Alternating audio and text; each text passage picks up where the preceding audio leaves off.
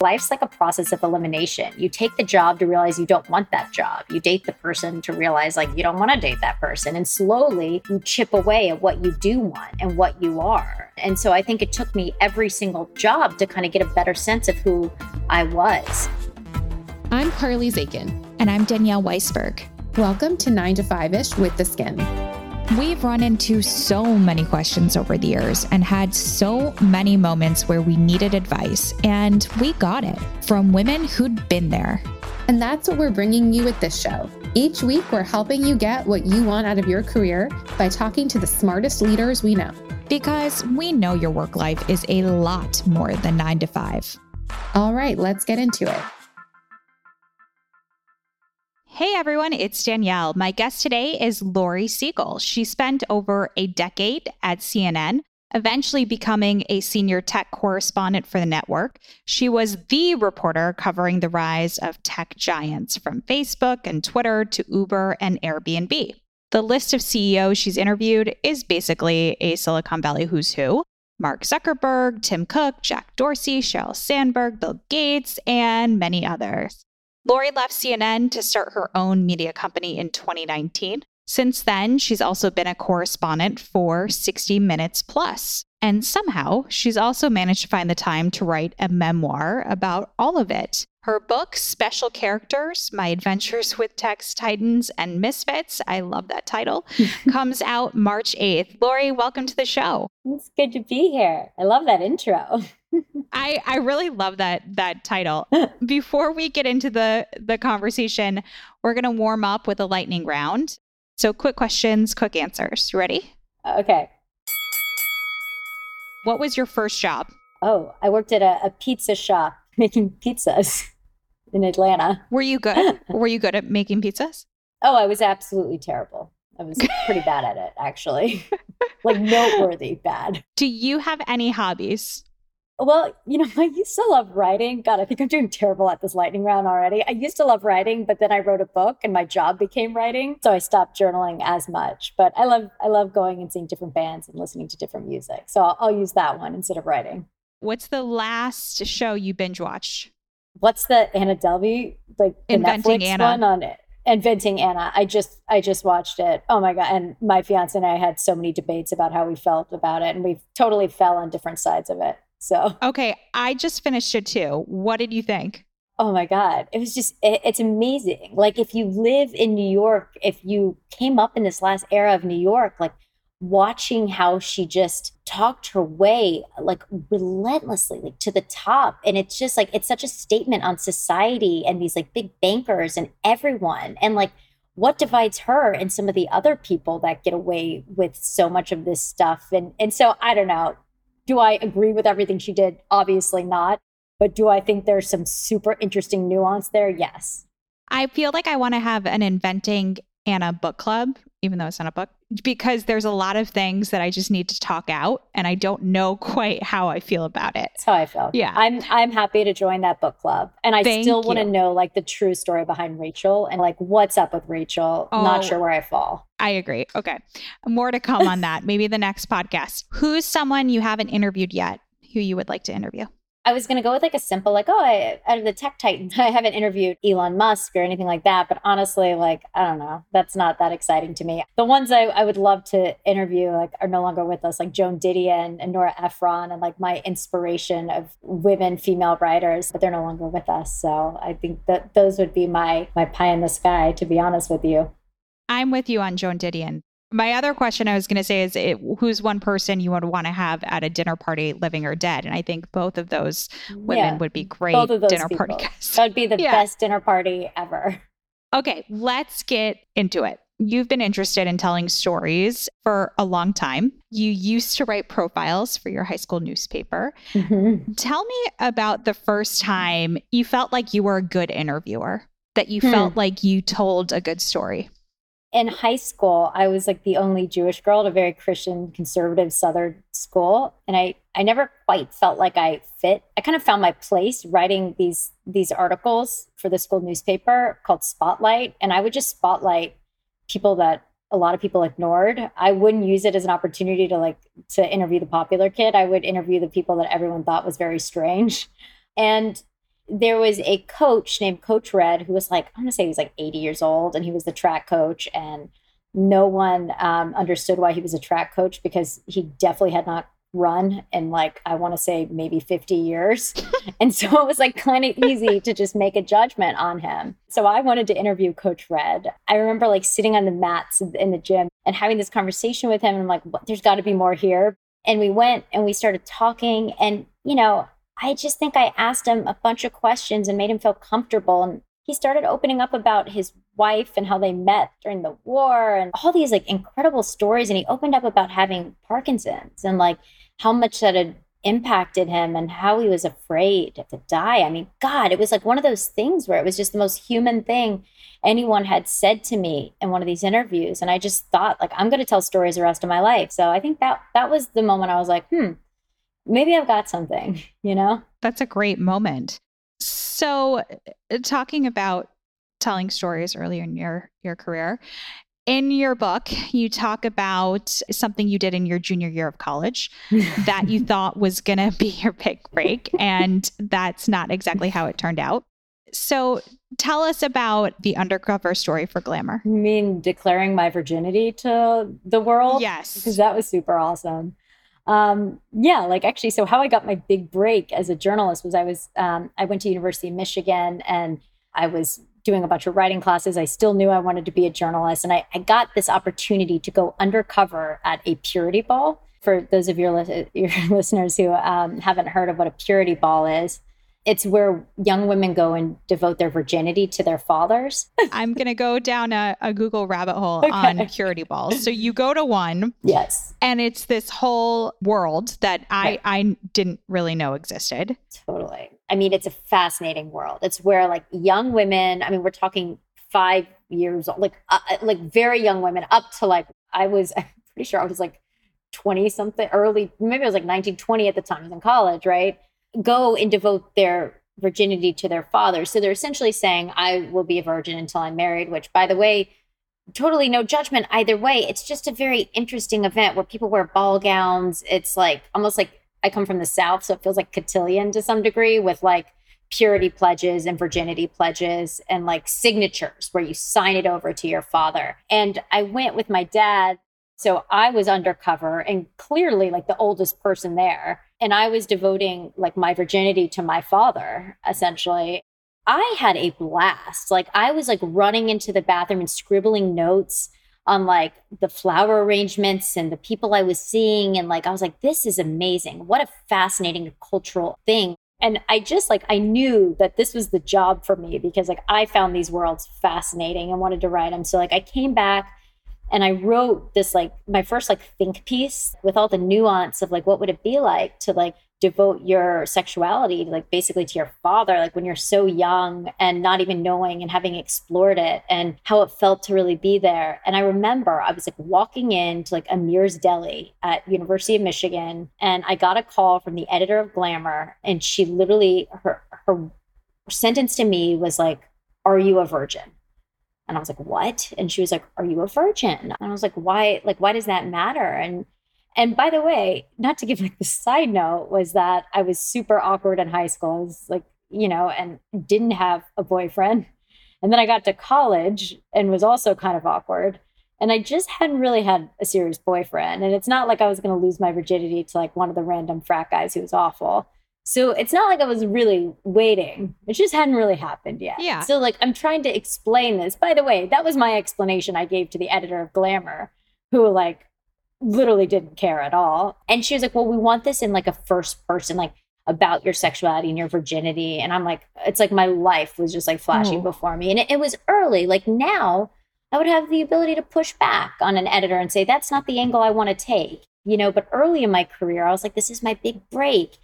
And I sent in a draft and it just got so convoluted. By the end, it was like basically not something I wrote. It was essentially a piece that started with like, I am a virgin or something. I mean, it was horrible. And it was like a declaration of my virginity under a picture of me having signed a virginity pledge. Like it was me and my dad smiling.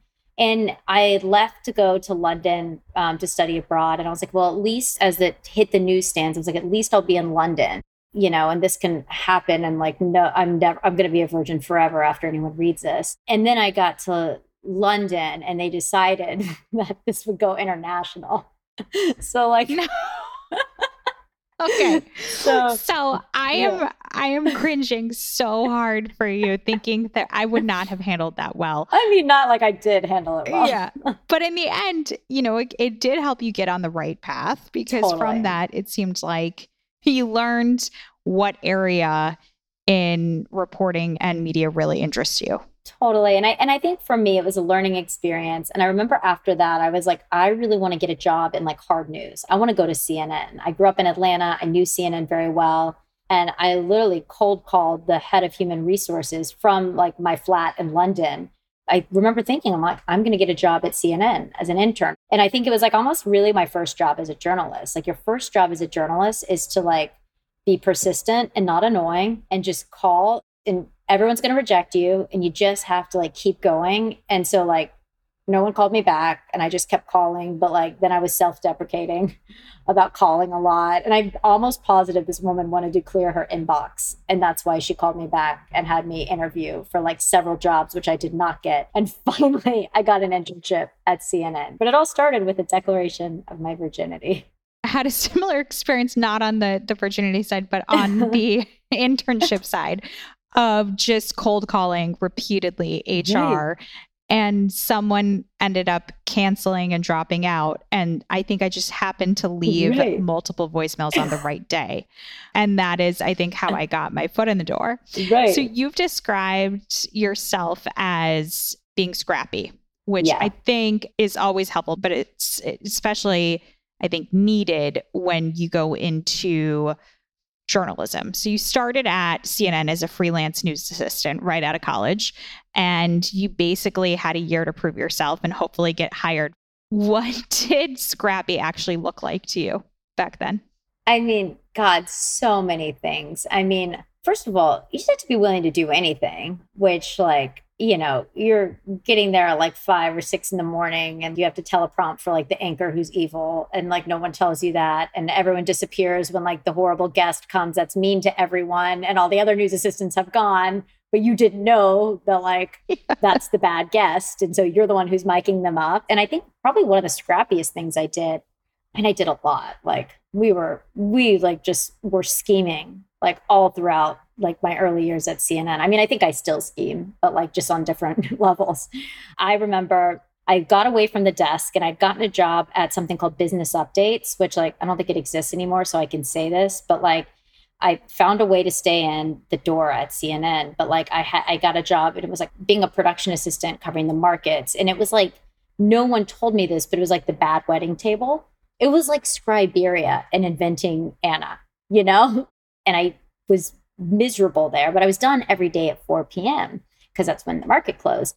People would literally just watch like Real Housewives on their television. And the boss was strange and like knew none of our names. But after 4 p.m., I would go and explore technology stuff. So I got really into, there was like this tech scene in New York that was beginning to bubble up. You had the iPhone had come out, the App Store had launched, like Wall Street wasn't as cool because of the recession. And there's a creative class. And I would go and spend time at like Tom and Jerry's with people who were like drinking and talking about apps. I feel like I'm 90 saying that. But I knew that I wanted to go to South by Southwest. A lot of tech folks were beginning to go to South by Southwest. This was probably like 2010.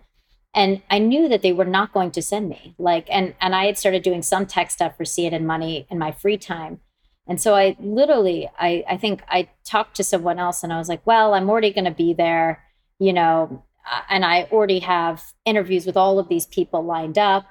Let me send my best friend, Deb. My friend, Deb, was a photojournalist. I was like, if you just send my friend Deb, like I'm already going to be there on vacation. Like I was not going to be there on vacation. This was all a roll the dice move. Like just let us go and we'll give you great tech content. And then on the other end, I was reaching out to like Dennis Crowley. He was the founder of Foursquare, like Ev Williams, the founder of Twitter, his folks, and saying, oh, I'm a producer at CNN. We'd love to do a bunch of stories on you. So basically I was just like, I mean, I guess I shouldn't say this. I was like bullshitting on both ends. And I ended up going. They sent Deb. We shared a bed in a double room. We would stay out late. We'd edit at night. I would interview everyone from Dennis to Ev to all the big tech founders. And like, no one knew that I was just a production assistant lying my way to South by Southwest. And that's kind of what put me on the map a bit. I have so many similar stories, especially I love the line of like, oh, I just gonna happen to be there. That is definitely like a go-to line, especially in the early days. I was reading probably on Instagram, honestly, this morning, and there was a conversation about, I'm not paraphrasing it entirely correctly, but about how for the people that go above and beyond in their roles, they should get paid for it. Mm-hmm. And when I'm thinking about my early days or what you just said, right? It's basically like you create these experiences that you're not getting paid for, that you figure out how to pay for yourself in a lot of ways.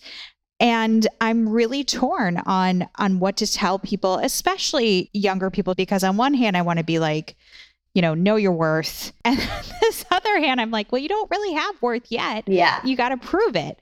So what is, looking back on that and thinking about advice for people starting out in the business today, what would you say? It's interesting. I was willing to do anything, and I also think I paid attention. There was an editor at CNN named Ross who, like, in my free time, I would go and sit and watch him edit.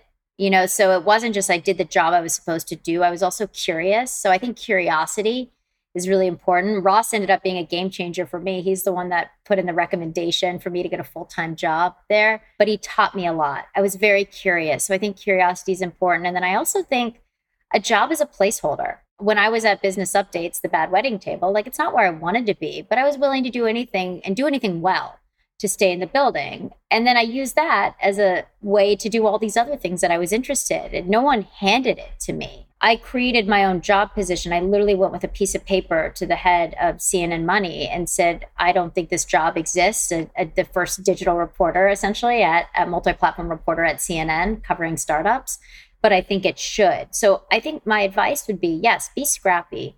Don't be afraid to take a job and do really well, and put your heart into it, but use it as a placeholder for another job. And then this is such a broad statement, but like, life's like a process of elimination. You take the job to realize you don't want that job. You date the person to realize like you don't want to date that person. And slowly you chip away at what you do want and what you are. And so I think it took me every single job to kind of get a better sense of who I was. The other thing that I think you get really used to in being a journalist is rejection and hearing no a lot. Mm-hmm. How have you gotten over, or I'm assuming you have gotten over, fear of rejection? Yeah. I mean, I hate rejection, but it's such a part of the job. I mean, if I hated rejection, like, I would have stopped over a decade ago. I could say the same thing for being a journalist as it would be for being an entrepreneur. To be a great journalist, you have to be able to hear no. And to be a great entrepreneur, especially I've interviewed the most successful entrepreneurs in the world. The through line is like, you have to be able to accept no and just be resilient, right? And so for me, I always looked at no as a journalist as like, oh, it's just 4 or 5 steps away from yes. Like, I just have to work around it, especially with a source or someone who doesn't want to do an interview or something. Like, maybe they don't want to do an interview now, but if you build a relationship, maybe that won't be the case in the future. And some of the biggest no's in my life have turned into the most important moments of growth or the biggest opportunities. For example, like when I was at the desk at CNN as that, freelance news assistant, there was a job opportunity that came up at the tapes desk. And the tapes desk at CNN is literally, I don't even think it exists anymore. Like, it is literally just taking in incoming feeds of like congressional hearings, and you sit at a computer all day. I did the same. Oh my God. I am so sorry. Yeah. I am so sorry. Like, it seems like the worst job in the world, but it was an opportunity for me to stay in the building. And I was very close to getting that job, but I got rejected. And they told me no. And they told me they're going to go with someone else. And I just remember being like, this is it. My dreams of journalism are done. But I ended up getting that job at Business Updates, the Bad Wedding Table. But that led to me being free every day at 4 p.m. and having the freedom to explore technology, which led to me creating our startup beat, and which led me to be on camera early in my career, which led me to, become our senior technology correspondent. And eventually led me to write this book and be on with you. So, it's like, it is, it is that being able to accept rejection and look at it as opportunity, which it can feel terrible at the time. I want to talk through, you've talked about moment to moment and how things kind of laddered to getting you to this point. Mm-hmm. One of those big moments for you was in 2018. You interviewed Mark Zuckerberg at the height of the Cambridge Analytica scandal. Why was that such a standout interview for you? I think that I had always been this person that I covered tech and it was a beat, right? But Cambridge Analytica was this huge event that I feel like my mom cared about. It was mainstream in that it was a larger question of like, what has gone wrong with tech? Like, what are they doing with our data? What decisions have been made where we are losers on the other side of it? And I think like everyone seemed to care. It wasn't just my tech friends.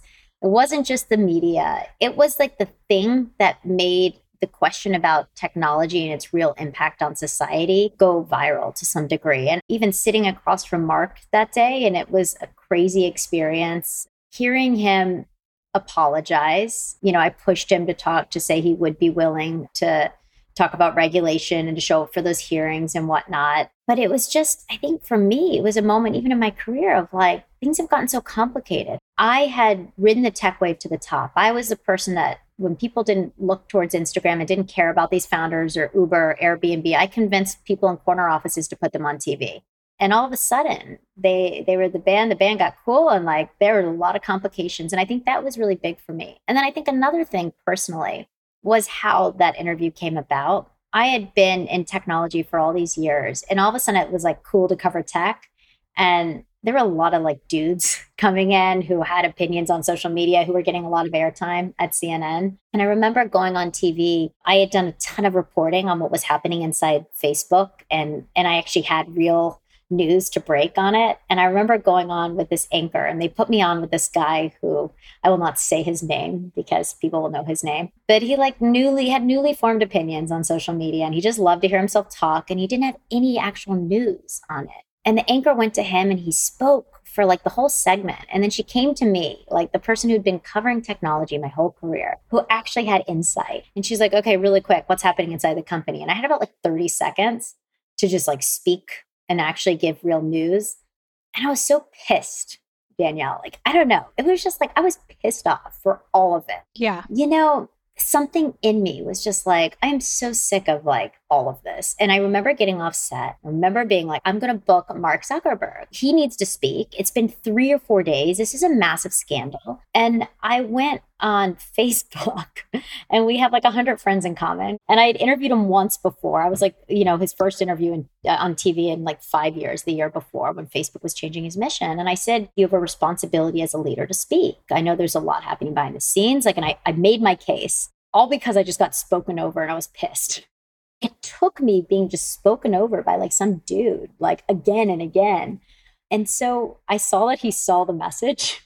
It was like face icon popped up. Yeah. And so then I called their head of PR, and I knew that they'd be contacting them. And I was like, and I made my hard pitch, and like a storm was coming in, and it was like, I was like, I need to know if I need to be on a plane. And my God, like I got on a plane, probably one of the last planes out, and I interviewed him, and it got picked up everywhere. And I remember they put me on CNN, like I was on with Anderson, and it was a panel with 3 men, and they were like, or 2 or 3 men, and like they were all speaking over me. And I just remember being like, doesn't matter. Like, I got the interview. I'm the one who like created this whole news cycle, and like, I don't care. You got it. And then even then, this is probably one of the things that kicked my butt into writing this book.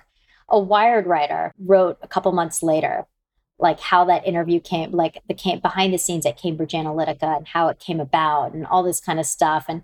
And was talking about the chaos at Facebook. And he wrote, and then Facebook summoned a CNN reporter to do the interview or something. And there was something about it that just was so like, it doesn't matter who I am. It's just like I was summoned. Like I did nothing. Like I have Booker's book for me. I did nothing. It didn't sit right. And I think for me, I was like, I want to tell my own story. So anyway, that was a long answer to your question about it. It was, but I think it actually segues into, you grow up at CNN. Mm-hmm. You obviously have and create these experiences and roles for yourself. And then in 2019, you decide to do it on your own, and you start your own media company. Yeah. ...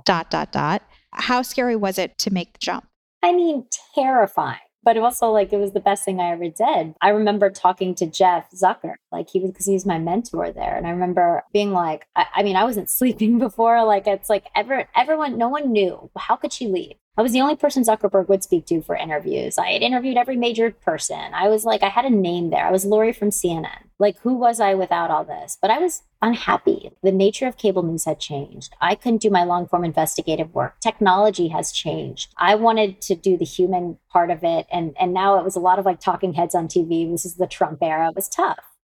And I just knew like there was a place for long form, more interesting, nuanced content. I also knew that like I wanted my own thing. And I was having this conversation with Jeff, and I remember going back and forth with him, and he was saying, "Let's just stay, give us some interviews in some capacity. We can do half in, half out." And I remember saying to Jeff, like, because I'd become obsessed with this video of a rabbi talking about how lobsters grow. Like, it's like, and, you know, and like the only way for lobsters to grow is for them to completely shed their shells. That might be the best comparison to career development that I've heard. Yeah.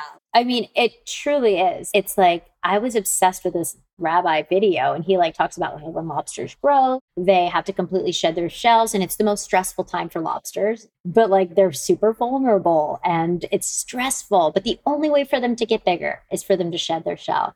So I remember I had like practiced saying what I was going to say to Jeff. Like, maybe be too honest. I was like, practice like how I was going to quit my job, even though I didn't know how to create a media company. I didn't know how to raise money. I didn't know how to do all that, even though I had interviewed all these people. And I went in and we were going back and forth, and he had his like business hat on, and he's Jeff Zucker, like he's smart as hell. In the middle of it, I started going back on my conviction. And I just said to him, I was like, Jeff, I have to tell you how lobsters grow. And I told him how lobsters Did he grow, get it? And how did he let you go? He totally got it. I think that we live our lives best when we have a lot of lobster moments, but I think we don't talk about how painful they are and how stressful they are. But it was the best thing I could have done, and it was not easy, and it's still painful, but it was wonderful. I mean, I'm glad I did it. I never looked back, you know? I love that. It's still to this day the hardest thing that I've done, quitting my job. Yeah. I want to hear about D3, your latest venture, because I think there are so many questions on Web3 and what it means exactly. And it is between that and the book, I feel like you've definitely made good use of this weird pandemic atmosphere we've been living in. You know, we launched ... in 2019. I never launched a company. I've been at CNN my whole career. And then 2 months later, the pandemic hit. So awesome timing for us. But the idea was to create a media company looking at the intersection of tech and humanity. And now we're all like starving for humanity through the lens of tech. So, you know, we were operating as a production company. We had shows in development. My book is actually a product from ... We had a podcast with iHeart. So we were operating, you know, but I think I left to really create a platform, to create a network. I mean, that was what I really wanted to do. And it wasn't until I started hearing about Web3, and this was back in March of last year. Beeple, the artist, had sold an NFT for $69 million. I embedded with him and did a story on him. I did a whole thing on the metaverse before people were talking about the metaverse. Web3, this idea of we're living in these more immersive environments. Like, even look at how we're talking right now. And this is pretty comfortable for us in a way that it wasn't a couple of years ago. This idea of digital ownership, which like NFTs they can be complex and hard for people to understand, but it's really this idea of, you know, we own things in the real world. What if we could own a piece of the internet to some degree? And this idea of digital ownership is a pretty radical concept, and it's really hard. And there's like going to be a barrier to entry. And if we're not careful, it's going to be the same dudes just, you know, coding the next iteration of technology. And so I was like, okay, let's launch, you know, a platform and network to really help onboard the mainstream into this new era of the web. And let's say this is the future. It's the Wild West, and men are building it. We talk about that all the time. And also at the same time, I can't wrap my head around it. I'm like, I don't want to be left behind, but I don't really understand how to get in.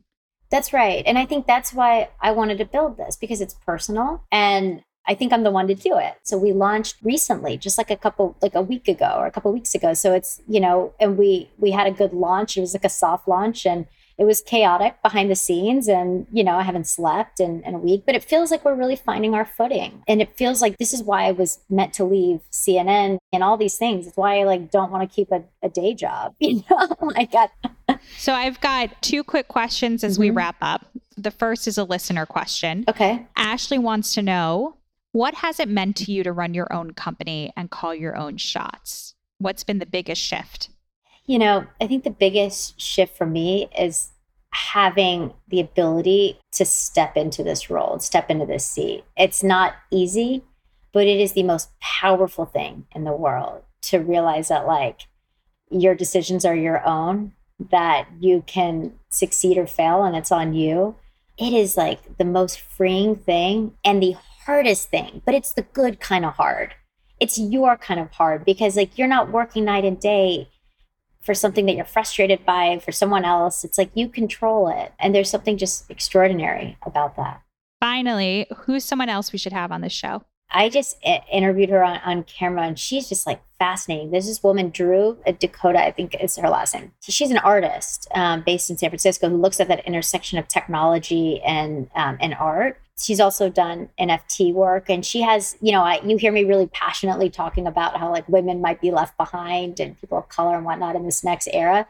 She speaks so eloquently to it, and she also puts her money where her mouth is. She's created these big NFT projects and donated a lot of the proceeds to Stop Asian Hate, to the Martin Luther King Foundation. And she's just kind of badass. When I went to go interview her, she has a newborn and she just commands a room. She needs to be known more. Can you introduce us? Yeah. That's a great, we haven't gotten into that space. That's a good person to be on our radar. 100%. Well, Lori, congratulations on everything. Thank you. Thanks for listening to this episode of 9 to 5-ish with The Skimm. A new episode will be in your feed again next Wednesday. In the meantime, check out our news podcast, Skimm This. Every Thursday, we cover what you need to know each week in 30 minutes or less. And we've also got another podcast, Pop Cultured with The Skimm, where each week we're covering the pop culture moment everyone's talking about. New episodes drop every Tuesday.